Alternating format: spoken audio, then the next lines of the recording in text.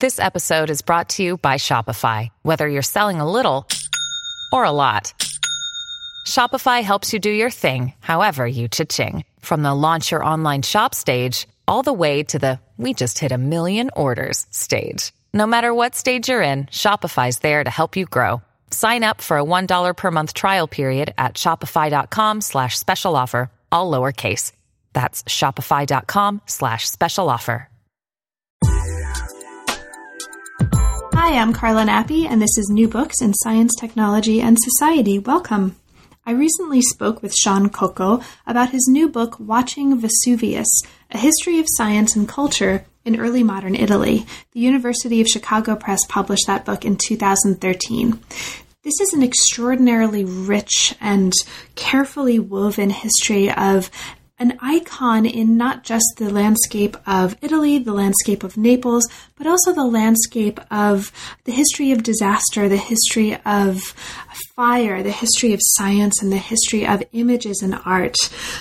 Cocco in this book manages to pay very careful attention to the kinds of genres, the kinds of forms, the kinds of stories that shaped the history of this amazingly influential object, both in early modernity and today.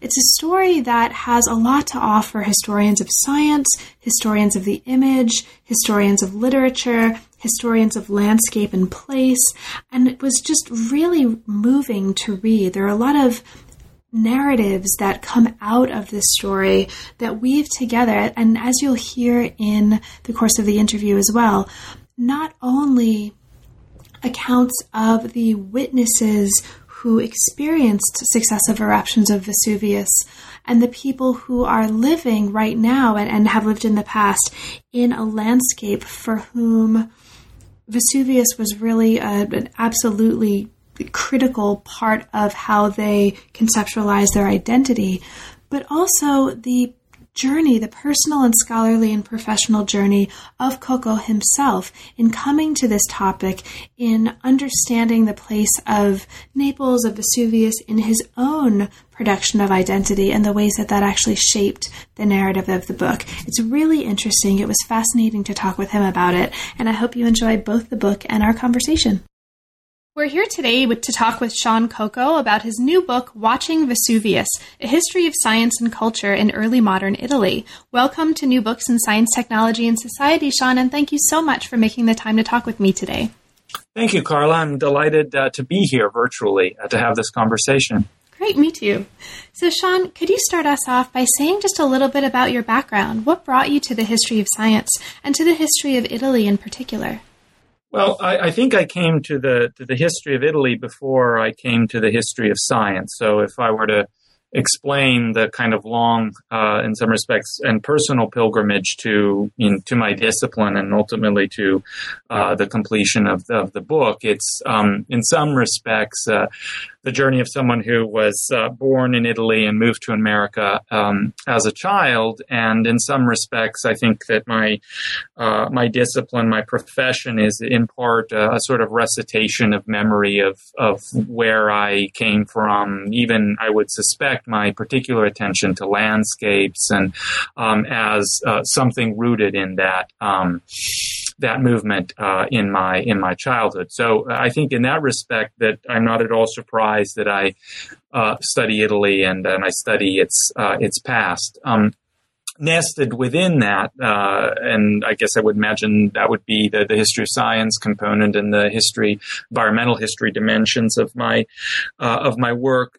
Some of those are simply fortuitous and happenstance. That really this entire book began with a casual encounter with a letter written in the first months of 1632, actually about 2 weeks or so after the eruption narrated in the book, the great one narrated in the book, a letter written from Naples to Rome recounting the episode. And that became, in some respect, my first contact with an episode that I sensed from the outset was both a grand spectacle and widely reported in the period, but then also seemed to be lost in some respects in the telling of historians. And so then I think the way I came into the history of science and into the other features of the work came about as a result of my investigation of the subject itself, and then in some respects forced me to gain literacy so that I could grapple with and retell the story that I had encountered. Great. And it's actually your mentioning of the importance of these ways of bringing together memory and home and landscape and literature, even in your own coming to this field and to this topic, really comes out in the subject of the book itself. And so it's really interesting to hear about your own journey to this subject, about which I think you've written in a way that really brings out these resonances: home, memory, landscape. And so we'll talk about that, I'm sure, at much greater length in the course of our conversation. So the book at hand, the book looks at the role of literary and cultural and other kinds of engagement with Vesuvius as a way to get at several different kinds of things: histories of natural history, travel, observation, and many other phenomena of and in the early modern world in the location that you're talking about. So what brought you to this topic in particular? Why Vesuvius, and why this particular approach to Vesuvius? Well, it seemed to pick up, from the comment on the eruption itself. It seemed from the outset that what I had encountered in that description, again, sort of stumbled upon when I was writing a graduate seminar paper, was a kind of story to be peeled back layer by layer. That in even that simple account of a few pages of a brother writing another brother in Rome, I discerned that in it were various, what seemed to me, layers of sensibility, a kind of multiple partaking between humanistic and religious and naturalistic understanding of what was an extraordinary spectacle, one that was unprecedented, transformative, and to the Baroque eye, you might imagine, particularly rich, theatrical in its color and light and sound. And so in that respect, that was my entry point into what seemed to me the possibility of telling a story relevant to the history of science that wasn't in many respects about a major theoretical breakthrough. In fact, we may have occasion to talk about that, but that's really one of the, I think, stories is a long and continuous observation that never immediately yielded any sudden kind of transformative insight, but was in many respects, long and continuous process. And so in that respect, it seemed an especially interesting way to think about 17th century science and to stretch a perspective both back from the 1631 eruption and then, as I tried to do, into the 18th century, which I sensed was far better understood by historians of volcanology and even of the Grand Tour and so forth. Now, you've already mentioned that the earliest inklings of this project emerged or were put on paper perhaps as a graduate seminar paper. That's right. This ultimately became a dissertation before it became the book, the quite beautiful book, actually, that we're talking about today. So can you talk for us just a little bit and in as much detail as you'd like about any aspects that you'd like of the process of transforming the project from a dissertation to a book? Were there any major transformations or the aspects of the process that you find to be particularly worthy of talking about or remarking upon? Yes, I would note two. The first I can describe as an expanded and growing understanding of what I had in front of me. And let me explain what I mean by that is that when I first approached it from the perspective of a graduate seminar paper that became a doctoral dissertation, what I was pulled into most immediately was not the history of science dimension, but the civic drama, which was widely narrated in an explosion of chronicles, many of them printed, many of them manuscript, that narrated the kind of civic response. And what I had initially, where I'd come to rest in my interpretation in the earlier phases of the project was to have really emphasized in some respect the extent to which Vesuvius was an object of intense Neapolitan anxiety and fear, and read most narrowly from what were in some respects the better known features of the response on the part of the city to this great natural disaster.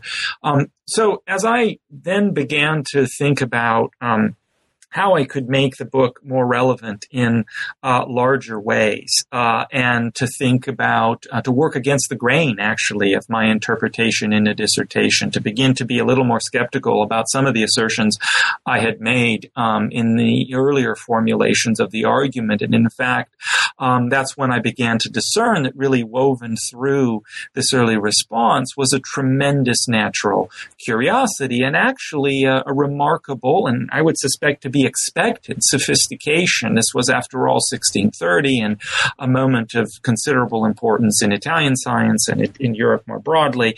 A considerable sophistication in thinking about this phenomenon, and that's where the story of that natural curiosity of watching and thinking about the Vesuvius as a spectacle that in some ways could be chronicled and monitored and through natural history, creating a body of works that were propedeutic in some way to larger natural philosophical understanding about causes and effects in nature. And so it's when I began to unshackle my interpretation from what had been a relatively narrow understanding in the earlier conception. That's when I discovered that it really was an episode out from which I could move in many different vantage points. And the last of which I think to develop in my mind, and that was a transformation entirely wrought in the latter phases of the project, especially as I pulled more heavily from the material in the 18th century, which was what I'd always hoped to do. In other words, to connect the earlier instance of Vesuvius's geological awakening, if you will, in the modern period to the moment of its later as we're more commonly aware, Enlightenment, if you will, or 18th century attention, is as I began to build the bridge between the earlier material and the later material, what I also began to understand that this was also a story in some respects of the elision of native accounts of Vesuvius, and that was something that I came to decide later on in writing would be one of the ways in which I would think about a kind of indigenous and local, if you will, so moving between a variety of terms, tradition of describing and explaining, and that became then a way of thinking about Vesuvius as a metonym for the South, and what subsequently became the grand tour image of Vesuvius, and often by metonymy also of Naples, that Vesuvius became a symbol that contained, could be summoned to manifest and explain the features of this large and curious city from the perspective of many Northern Europeans. So that's, in some respects, is the disciplinary journey and the kind of transformation of argument. I think what I realized in the latter phases in more personal ways was that this was, as I suggested in opening, a sort of recitation, memory, and I became aware of the fact that and that I was in some respects echoing both my native idiom, Italian, but also the idiom of the sources itself, and that perhaps there is some kind of mimesis in the way in which I worked out the book in the end. And, one grows as a writer. And, if one looks at one's book from that remove, you see it as an uneven thing, where moments you feel like you were able to achieve what you were trying to do, and others where you see yourself perhaps in an earlier phase. So that personal dimension of the work became more evident to me in the last phases. Great. Now, a lot of the terms that you're using and invoking to describe the book itself, the arguments that it contains, and the process of transformation of the book, touch on words like bridges, travel, continuity, journeys. And I think this is a perfect way to bring us into the beginning of the book itself, and also to touch on one of the themes that you've already mentioned that I'd love to ask you to talk more about. So the story starts on a high-speed train and part of your own trip from Naples, which brings us early in the introduction into the significance of Vesuvius for defining modern Neapolitan identity. And you've talked a little bit about your own entry into the story and the ways that the story that you're telling really touch on your own experience as a writer, as a thinker, and as a person, and as someone who identifies very much in some way with parts of the regions that you're talking about. Now, the book itself, though, focuses not on modern identity, but on a period earlier than this, and this is Vesuvius and the early modern. Now, you've already mentioned that one of the important theoretical contributions that you're making in the book, or this is how I'll phrase it, right? I think one of the important contributions you're making in the book is to look at this period of 17th century and afterwards, but really this period of the history of science, the history of knowledge making, the history of Italy, in terms not of radical breaks, not of really strong transformations, but in terms of continuities, in terms of sort of long and continuous processes of observation, et cetera, et cetera. So could you start us off as we get into the body of the book by talking about that, talking about how this, or your approach to the early modern and to continuity as a theme therein in working out the themes of the book? Yeah, and I might begin with that, with the episode which opens the book, a personal one, which was an attempt on my part to show myself in some respects, and then try at various points to slide in and out of view, but a historian's effort to say, here I am.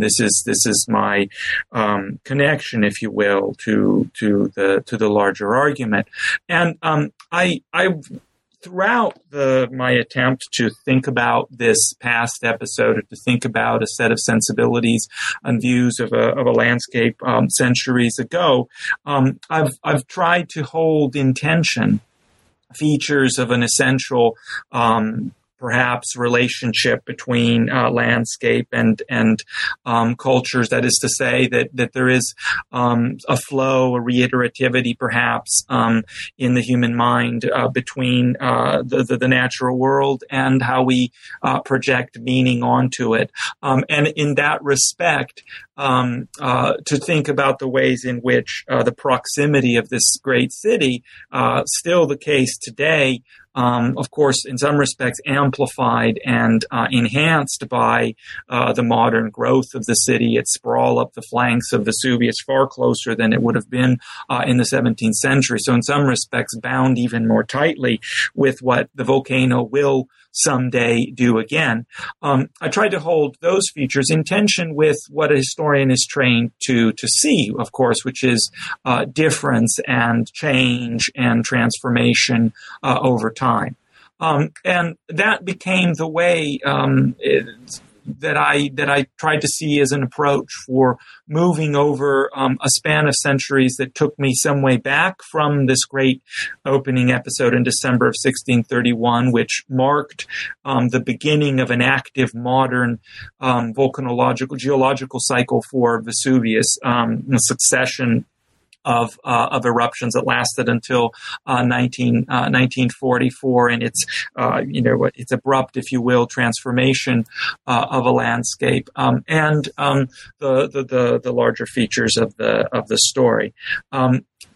So it's in some respects also the response of someone who spent time in Naples and had a feel, as I was on the Vesuvius Observatory, spoke to colleagues and friends in the city, or in this particular episode to a stranger on a train, about the way in which the mountain exerted in some ways a kind of presence. It made me think in some respects of how different it was from the experience of the early modern period, which had seen it alive. And in fact, now it is descending into one of its long and brooding silences, which is its current condition. And one can only wait and, of course, imagine in some respects what the features of that relationship will be in the centuries to come. Now, in the book, you're using an approach that brings to the history of these phenomena, to the history of natural history, a special emphasis on the importance of place. And you've started to talk about this in many different ways already in the course of our early conversation. Now, one of the particular ways that comes out in the book that you're doing this is by taking approaches or methodologies from the realm of what we might call environmental history to think about the agency, or at least the partial agency, of aspects of the landscape. So can you talk a little bit about that aspect of what you're doing in the book and the ways that you are bringing this kind of environmental history perspective and a discourse of, maybe not a discourse of agency, but an approach that might read like environmental historians' discourses about non-human agency to the way you're treating Vesuvius? Yes. I guess I began, and this was maybe not accurate to say I began. The idea formed in my mind, well in the heart of thinking and writing about this, of a counterfactual. In other words, what would have happened had Vesuvius not erupted, and its exertions on Neapolitan Baroque culture not been present. And I guess that's where I began to formulate one of the arguments in the book, that in fact, the volcano's periodicity, the fact that it erupted when it did and how it did, when in fact in human and historical terms it could have very easily simply done nothing, is something to reflect on. That its particular force as a thing, in some respect, acting with extraordinary power on its surrounding human world, seemed to me a fundamental feature of the story, and therefore a way to also understand what we see as a crystallized image from the vantage point of the modern period. I might offer an analogy drawn from early in the book when an English officer, Norman Lewis, who wrote very beautifully about Naples during the Second World War. He arrived in 1943 to see a destroyed city and was there after near the end of his year, was witness to the last eruption of the modern period. And he had by that point, as he wrote and reflected, many of the things I've suggested became the kind of attachments between Vesuvius and Naples. He had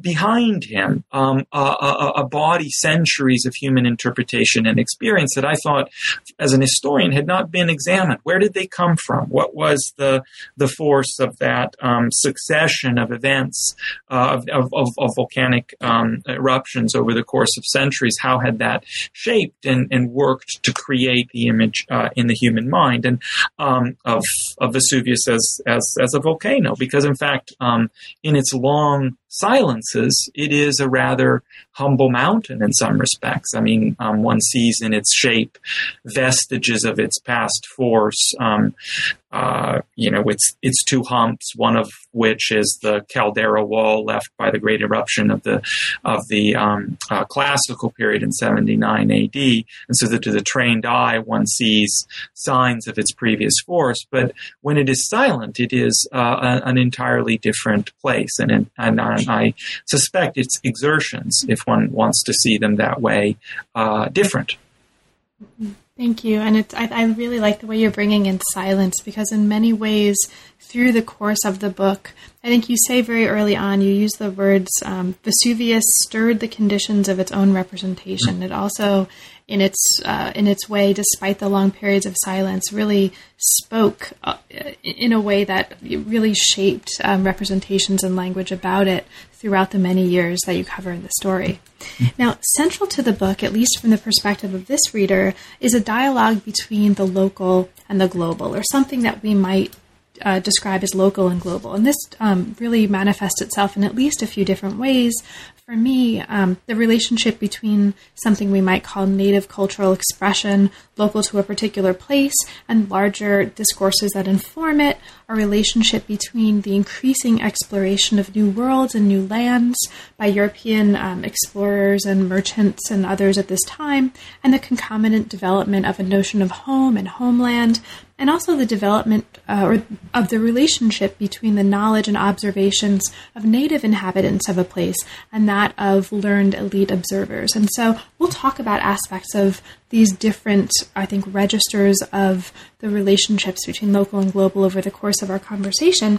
But let's first, to get to that, look at perhaps one of the most local of events in this whole story, and that's the event that really starts us off into the larger exploration of what happens after the explosion of 1631, and that is the eruption of 1631. And so before we go any further, 1631, can you talk about what happens? What is the nature of the event that really starts us off on this path to the rest of the narrative that we find later in the book? Well, it's certainly the great dramatic spectacle, and often when I was writing this, people would ask me, you write about the eruptions of Vesuvius, and I would say, not that eruption, not the classical eruption, this eruption, the one of 1631. In the early hours of December 16th, 1631, and one can make a guess, but it would have been clearly still dark, which amplified, the kind of theatrical, if you will, and effect of the eruption itself. A powerful subaplinian eruption. This is what volcanologists deem it. So an eruption not as powerful as Vesuvius's most powerful eruptions. For example, not as powerful, to give an analogy maybe for an American audience, not as powerful as the Mount St. Helens eruption is 1980, but nonetheless a very powerful and dangerous eruption burst out the western flank of Vesuvius, and over the course of 2 days sent a massive eruptive column, tens of thousands of feet into the atmosphere, and with the ash and the clasts, the lighter material dissipating primarily to the east, and in fact reaching Constantinople in the days that followed. Within hours, in fact, ash was falling, for example, over parts of Puglia and elsewhere. That eruption had a various moments of intensification in the days that followed, and at one point, part of the eruptive column collapsed, and base surges rolled down the side of the mountain in Lahar, and towns in the hinterland at the base of Vesuvius were destroyed, and it was a scene witnessed by hundreds of thousands of observers, those whose witnessing we can see and discern and return to were, of course, those learned observers who form, a core of the sources of the book. Observers like Giovanni Battista Manzo, who was a great Neapolitan nobleman and patron of the arts. He had written a biography of Torquato Tasso. He had been a patron of Caravaggio, had would meet Milton. So an important literary and scholarly figure, and he penned one of the better known accounts of witnessing this great eruptive column rising out of Vesuvius in the early dark hours of that morning, and then over the days that followed, the civic drama that ensued, which was told in many respects, and here was the humanist reflex, through a kind of re-evocation of the classical account by Pliny the Younger, who had famously described in letters to the historian Tacitus the exploits and observations of his uncle Pliny the Elder, who had left from Cape Misenum and sailed into the maw of the eruption, and had famously died on the shore at the base of Vesuvius, trying to help the local population. And so there was a way in which the story from the outset, from those learned observers, was told in ways evocative of the ancient episode. And quite striking example, for instance, Manso, or another observer, Giulio Cesare Braccini, described closing the shutters of his palazzo as the eruption was occurring, and retiring to his study, and pulling out, perhaps metaphorically, the letters of Pliny, and beginning to read them to those around him. So reading the past episode as they were enveloped by the contemporary drama. The eruption itself killed in the order, perhaps the estimates are in 4,000 or so. They vary. They destroyed, as I mentioned earlier, many of the surrounding towns, and created an enormous natural disaster for the civic authorities in Naples itself. Thousands streaming across a bridge that in the pre-modern period crossed a little river that found its mouth in the Bay of Naples. The Seveto River. Over this Maddalena Bridge, thousands and thousands tried to enter into the city. And so a great civic drama unfolded. The most important moment of which was in the 2 days after the eruption, a great ceremonial procession, which at this point had marshaled both the civic and ecclesiastical authorities, bearing relics of the Saint San Gennaro, among others, were marched out of the Porta Capuana, one of the eastern gates of the city, and in a famous capture decades later by the Neapolitan artist Domenico Gargiulo, the relics and the intervention of San Gennaro, who was seen, according to accounts, flying over the crowd. The great threatening eruptive column appeared to bow and recede and turn away, and Naples was spared. What we know... no, I can stop there. No, please go on. I mean, what we know from the volcanological record is that Vesuvius generally tends to spare Naples. That Naples, although it is only 6 miles away, has been historically fairly removed from the most immediate effects of Vesuvius's eruptions. Although it is my understanding, and here I speak not as a volcanologist, but as an historian, but it is my understanding that there is considerable evidence now to show that, in fact, Vesuvius has the force from its earlier eruptions that actually date from before the 1st century AD, has the force, in fact, to, even its most immediate ways, reach out and devastate Naples itself, and not just the immediate hinterland. So in that respect, it was an eruption in the pattern of Vesuvius's eruptions, and not its most destructive. So in that respect, the story of it being saved has a kind of volcanological, geological underpinning, which was that the eruption was not as forceful, not as explosive and dangerous as it might have been. Now, those of us who, for listeners who may not be familiar with San Gennaro as part of this history, those of us who grew up in or anywhere near the Bronx myself being one of them, may be familiar most with San Gennaro for the festival every year of San Gennaro Vesuviano. That features just the most delicious sausage and pepper heroes that we've ever seen. But for listeners who may not be aware of the longer history of San Gennaro, this was a saint that was famous in this context for a miracle by which his relics, his blood, was actually liquefied. That's right.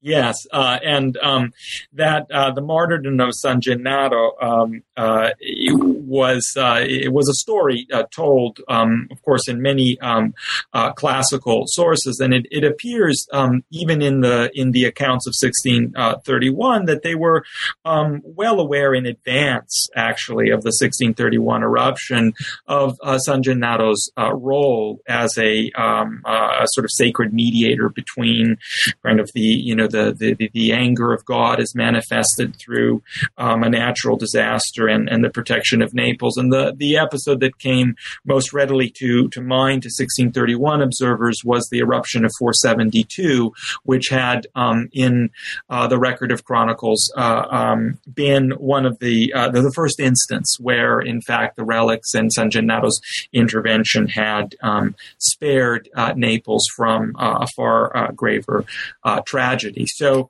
that dimension of I think the way I sort of try to think about it in part, where were the repositories of memory when the eruption occurred? And of course, San Gennaro's role in protecting Naples was one conduit, in fact, for going back on the part of 1631 observers into the historical record, not to just simply to the classical eruption, but to previous instances of Vesuvius's angry manifestation, and of course to connect it with one of the city's most important religious cults.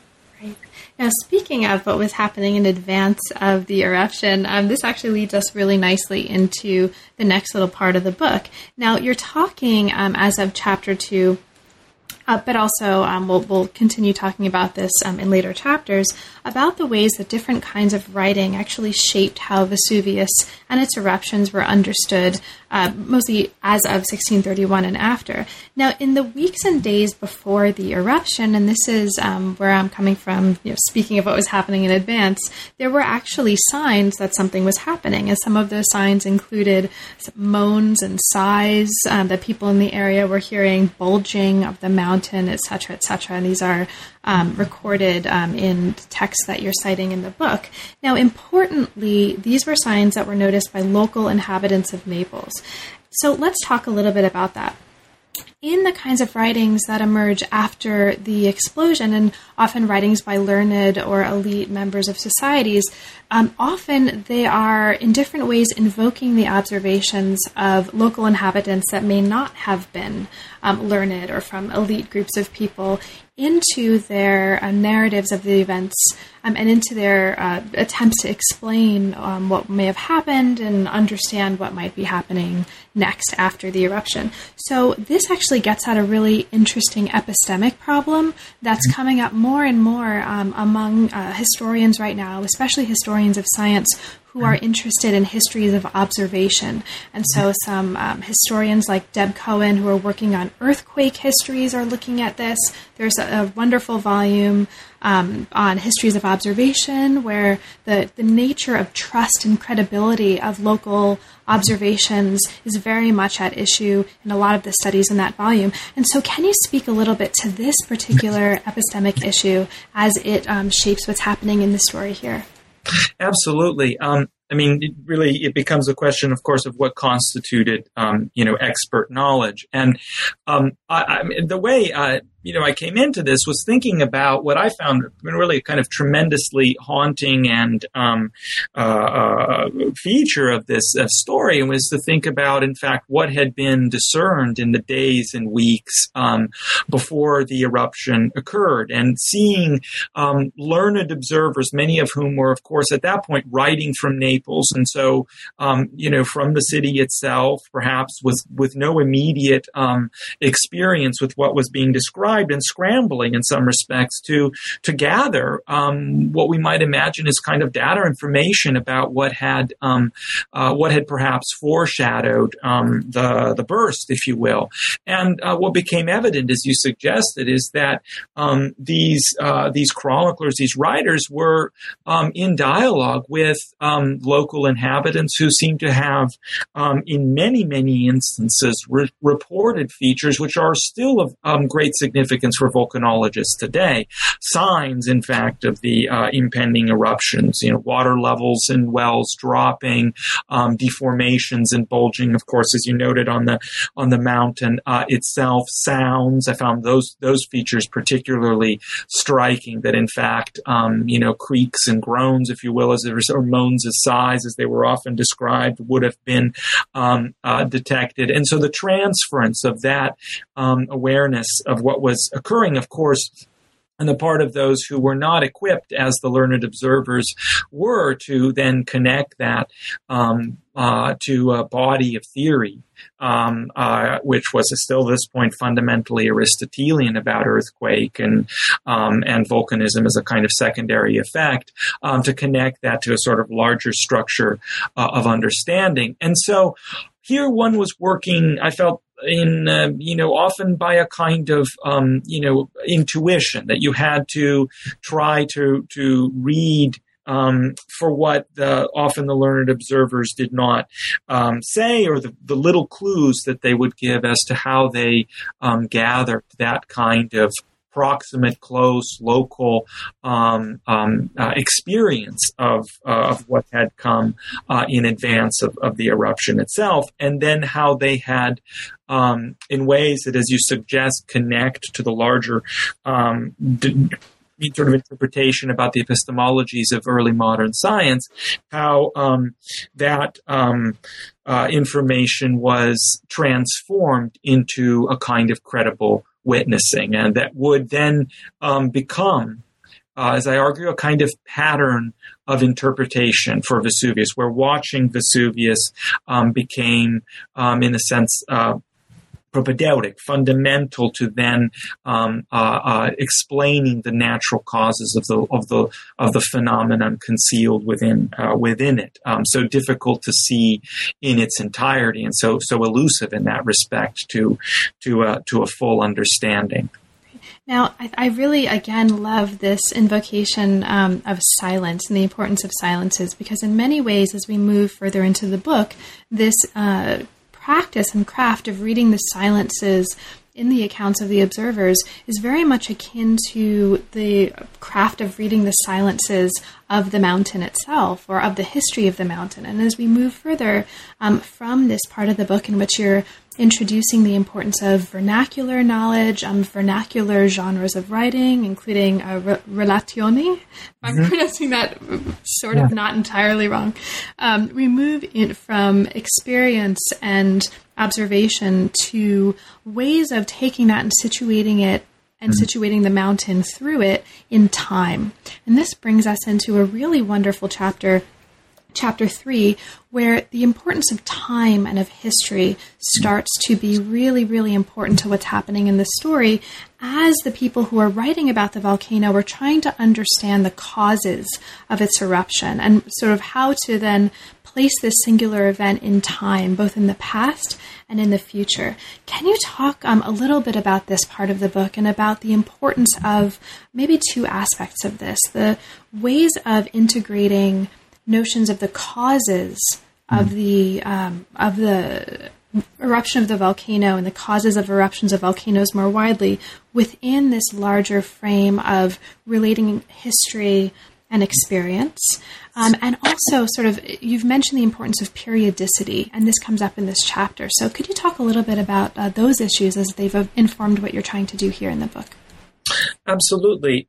I mean, this is where I think about the relationship between historia and causa. And so, I mean, in part, it's a story about the vitality and actually the significance of humanistic traditions, their role in creating a body of natural interpretations about Vesuvius's volcanism, that the ars historica, the capacity to narrate the event, if you will, of nature. And so, picking up from what we were just talking about, to aestheticize and transfer vulgar knowledge, now often in the vernacular, but in a vernacular that still was conveying its Latinity in that respect, that it was the structure of expression was still fundamentally humanistic. And so turning that into history as history was understood, and then that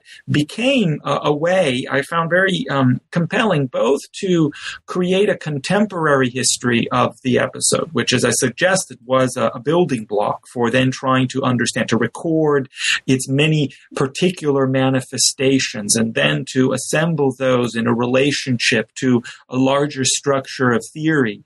That not only worked in the present circumstance, but that it heightened an awareness, in fact, of the body of previous explanations, and that, in fact, to understand what Vesuvius was doing in the present, one would also walk back into the past and assemble its previous patterns of eruptivity.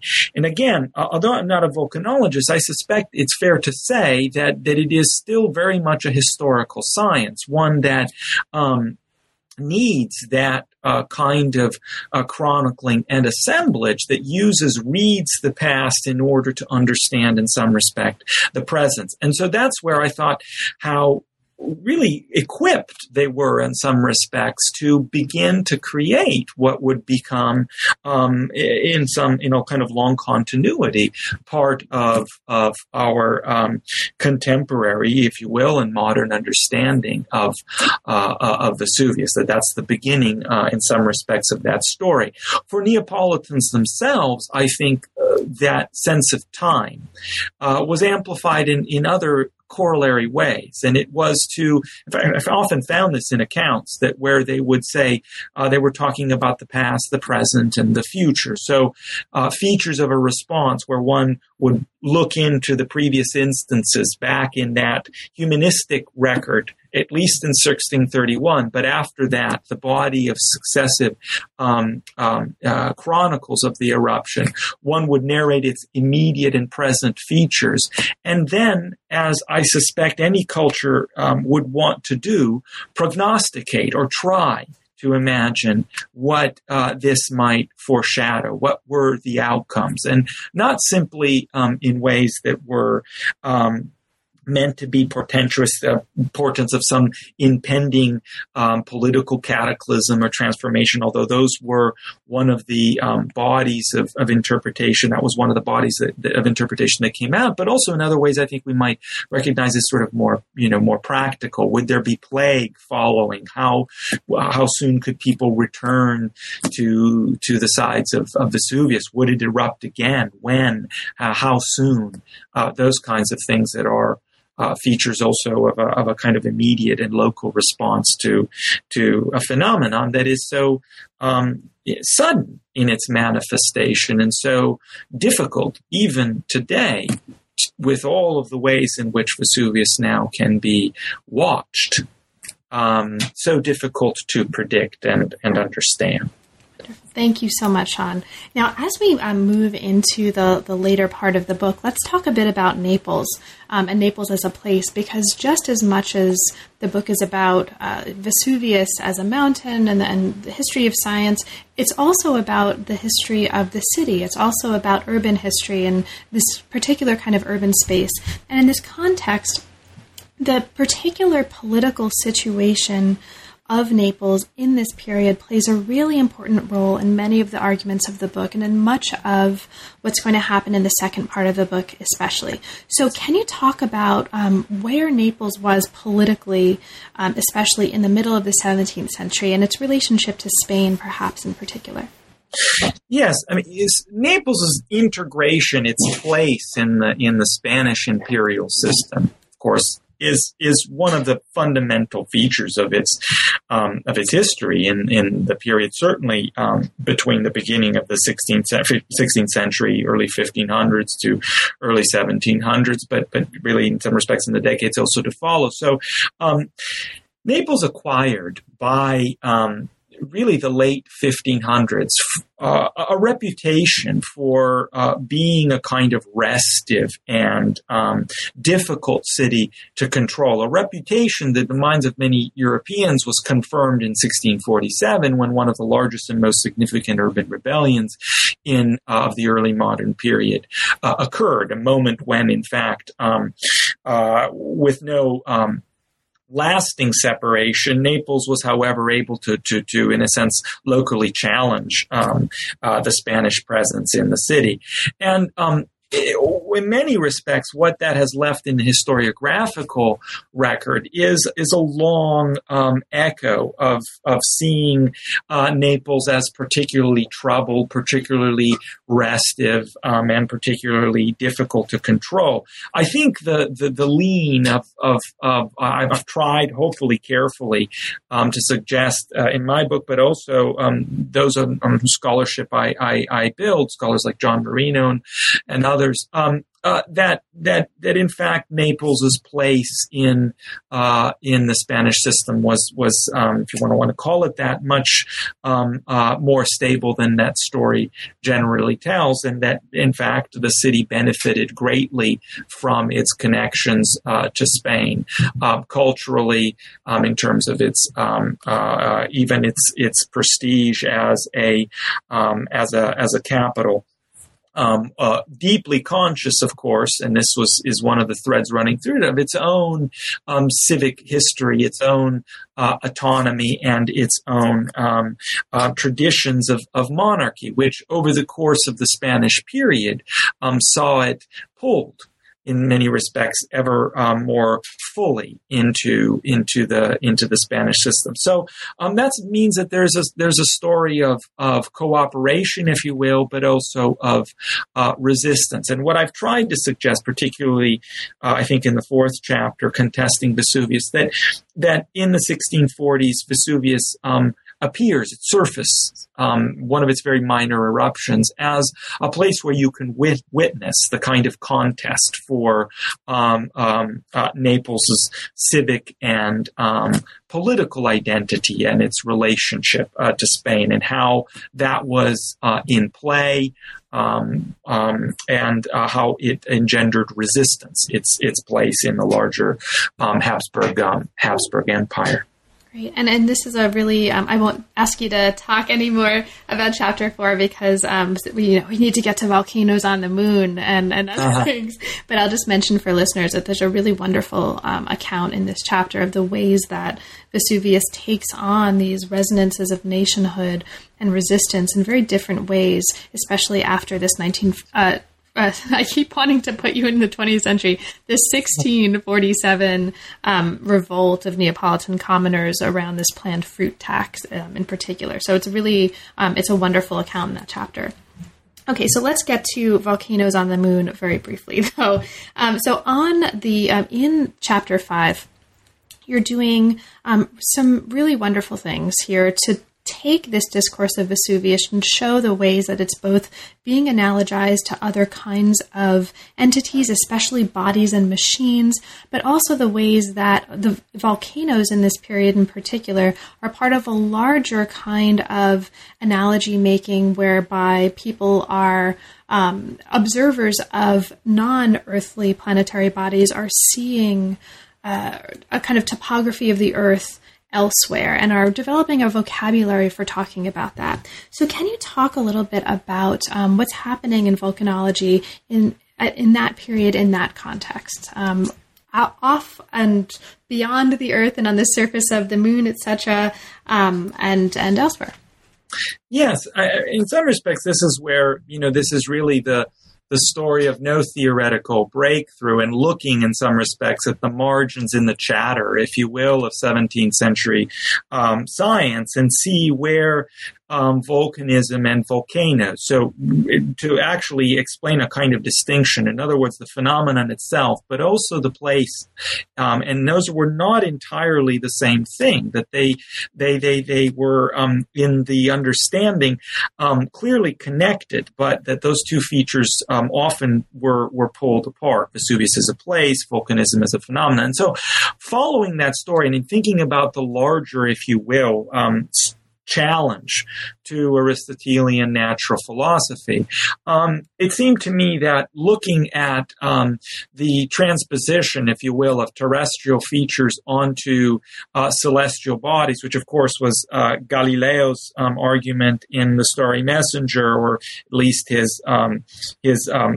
the image which he created of the moon, which became a challenge to many of the fundamental tenets of Aristotelian natural philosophy, and then to try to follow what I hoped was not really a linear progression, but a kind of an imaginative surfacing here and there of instances where the volcanoes are up there and become manifestations, in fact, of a nature that was not broken up between a sublunary realm and a celestial realm. And so the big questions that in some respects the observational astronomy and mathematical astronomy had been raising for considerable time by that point. I think this is maybe one chance to reflect on some of the ways I might revisit the arguments I made there and offer them an additional kind of inflection now as a subject of reflection. When, for example, I cite the example of Francesco Fontana, perhaps imagining this ater conus, this what is possibly a kind of either a pit or a volcano coming out on the surface of Mars, subsequently reflecting, I think, that this could also be an image of Dante's hell that is, projected. So what that's made me think in some respects is that present in this imaginative appearance, if you will, of volcanoes was both, as I suggest in the book, the increasing experience with the phenomenon itself. And that, I think, has to be part of the story. But also the literary antecedents that would have informed, say, even Galileo's imagination when he depicted the moon with mountains and valleys and so forth. One could go to Ariosto and see that imagined previously. And so I guess what I was trying to suggest is the play between, the imaginative foundations of early modern science, where in literature and poetry and other ways, things were imagined and sources of inspiration before they were, quote unquote, seen.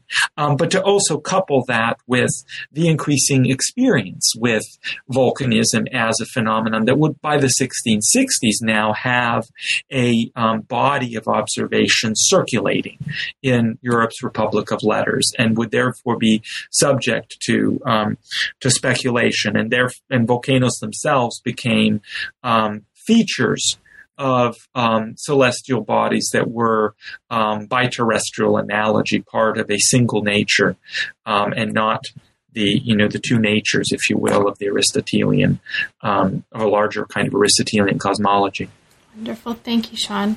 Now, as we move to the end of the book, I won't ask you to talk about chapter 6 because just to make sure that I don't keep you for 2 hours, because I could ask you a ton of things. But I will mention for listeners that there is a wonderful chapter here called Watching and Philosophizing from Controversy to Cosmopolitanism that looks at the ways that it actually became dangerous, among other things, it became dangerous to study the volcano in the context of a 1680s and 1690s crackdown in Naples against kinds of thought, atomist and Cartesian thought. You mentioned in here how volcano watchers become cosmopolitan in a new way, and also sort of coming back to this language of theater that we've been talking a little bit about over the course of our conversation. You also show the ways that the eruption becomes not just a natural spectacle, but an urban spectacle. And these ideas of urban spectacle and urban memory that come up at various points in the book also reiterate one of the things about the book that we've talked a little bit about, which is this importance of Naples as a city to what's happening in the scholarship of Vesuvius and also volcanoes more broadly. So as we come to the last chapter before the conclusion, though, there's this coming to a head of an argument that we mentioned early on in the interview, and now we have an opportunity to get back to, which is the connection between volcanoes, the study of volcanoes, and ideas about the quality, the nature, the characteristics of inhabitants in Naples in particular, but in the South more generally.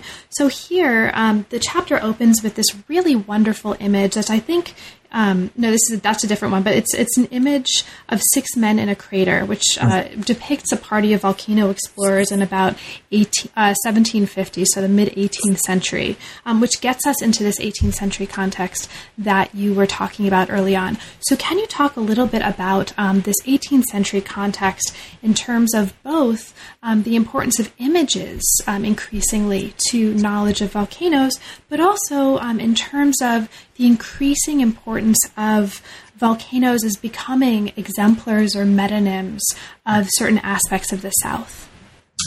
Yes, this in some respects was a kind of walking back from the beautiful images of, say, William Hamilton's Campi Flegrei that are conjoined images often of a Neapolitan populace gesticulating and the volcano erupting. And to walk back from that kind of grand tour, the fixing of a grand tour perception to, again, the bridges and linkages with a previous and existing tradition. And you cite the images that were in Giuseppe Mecatti's observations on Vesuvius from the mid 1700s, 1754, where you see, as you describe, this party of volcano observers, tremendously close, and at a close view, in fact, what you see is really the accomplishment of this tradition by that point, that in fact a tradition of proximate observation, of careful natural philosophizing. In other words, taking natural history and within the limits allowed by the existing political and intellectual climate, make that body of observations a setup for a larger kind of natural philosophical explanation of what was going on. Did the Earth have a burning fiery core, or were volcanoes simply burning at the surface? And there was no consensus in any of these things. But an existing body of transmission or of watching that was also by this point changing in some important respects. First of all, the image, the engraved image, becoming, I suspect, and this is certainly my interpretation, an increasing part of the argument, a way to figure, in fact, the argument, say, of chemical ignition, that volcanoes were erupting because of sort of sulfur-rich exothermical reactions at the surface. And so to portray those, to even move telescopically in to show how one might walk up Vesuvius and get close to the crater and watch its manifestations and its eruptions, and that seeing all of these particular things, and a good watcher would do so unencumbered by the adherence to any particular philosophical system, which was part of actually the Jesuit Ratio Studiorum. So you see, in fact, this importance of earlier 17th century approaches to natural philosophy. That became part of what, in some respects, to go to the beautiful image of Hamilton, or in Hamilton's Campi Flegrei, became a kind of appropriation, too, on the part of increasingly cosmopolitan body of watchers, the English and the French, Dolomieu and Hamilton are two examples in that latter chapter, who come to the South to see the people, to see the landscape, to see its past, to watch volcanoes, among other things, and that there is a kind of picturesque forming in geology, as I suggest in the title itself. And so when you think about someone like Dolomieu traveling in the Aeolian Islands in the later 1700s, watching intently in a kind of ethnographical study the inhabitants in these, still by the standards of by the 18th century, these were very remote and rugged and often very poor places, and creating a narrative of the relationship between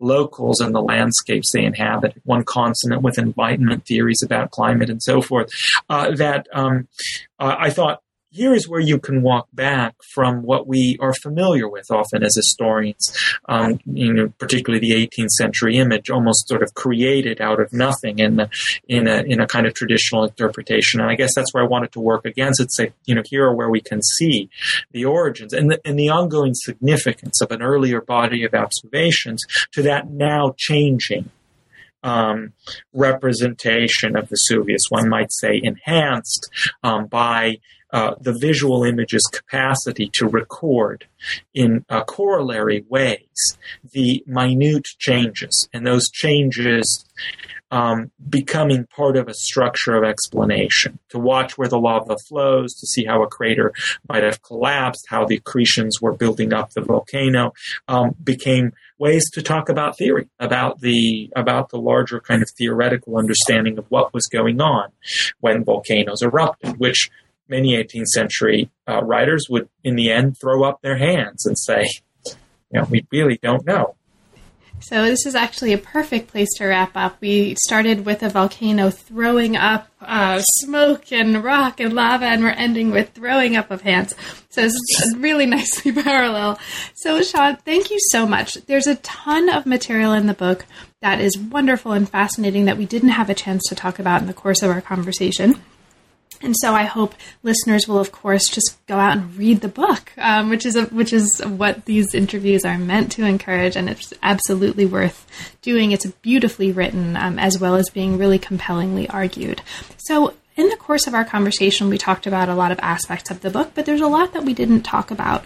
Is there anything in particular that you'd like to mention, especially perhaps for listeners who haven't yet had a chance to read the book? Well, I guess, maybe to pick up where we ended. I think I would say there are two things, and perhaps might start with a nod to the cover, which I am delighted with, to tell you the truth, because the designer Natalie Smith deliberately blurred the image, and in some respect, that is one of the large. I felt that the cover understands one of the largest ideas, if you will, in the book, the natural movement and human gesture, and the relationship between those two things. And I think in that respect, that's was one of the meditations, if you will, that I sustained in writing this book, to try to think about human relationships with the natural world as historically contingent, shaped by, of course, the choices human beings make to respond to an environment in the ways that they do, but also to think about, as you noted at the beginning of an interview, the ways in which a landscape or Vesuvius in this instance might have stirred the conditions of its own, of its own representation, and to think about those two things together, and to leave off, in a sense, on a reflection, which is where the book ends, that in fact, this story, if you want to think of it, is by no means over.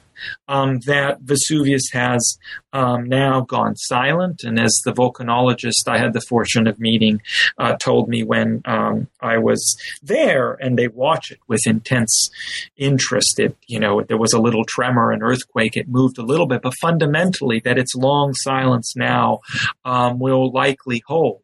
And that is the haunting and dangerous and misleading, in some respects, feature of it to human culture that one, of course, cannot predict as a historian, but perhaps one can reflect on the recurrence someday, sometime, of what I tried to tell was the particular story of centuries ago. And now that the book is out, and congratulations on the book, and the cover is absolutely beautiful. And this one of the reasons I stumbled a little bit when talking about the images a little bit earlier is that I had, in describing that image that the chapter opens with, I was like, and it's on the cover. No, it's not on the cover. That's a different beautiful image on the cover. They're both beautiful images.